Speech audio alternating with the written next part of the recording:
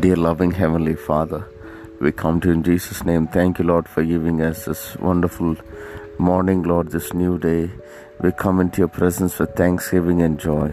Thank you for your presence which was with us in the previous day. Thank you, Lord, for the word which you given to us for today.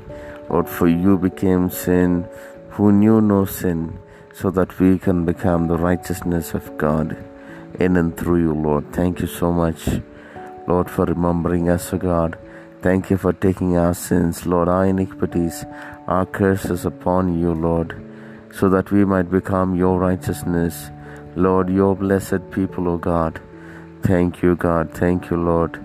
Thank you, Master. Lord, we want to live a life which is faithful and which is grateful to the work that you have done, Lord Jesus, for the work that you have done for us. Yes, Lord, and enable us, Lord, to spread this news to many others, Lord, who need it in this world. Thank you, Jesus. We give you the glory, honor, and praise. In Jesus' name we pray. Amen. May God bless you, dear ones. Have a wonderful day ahead.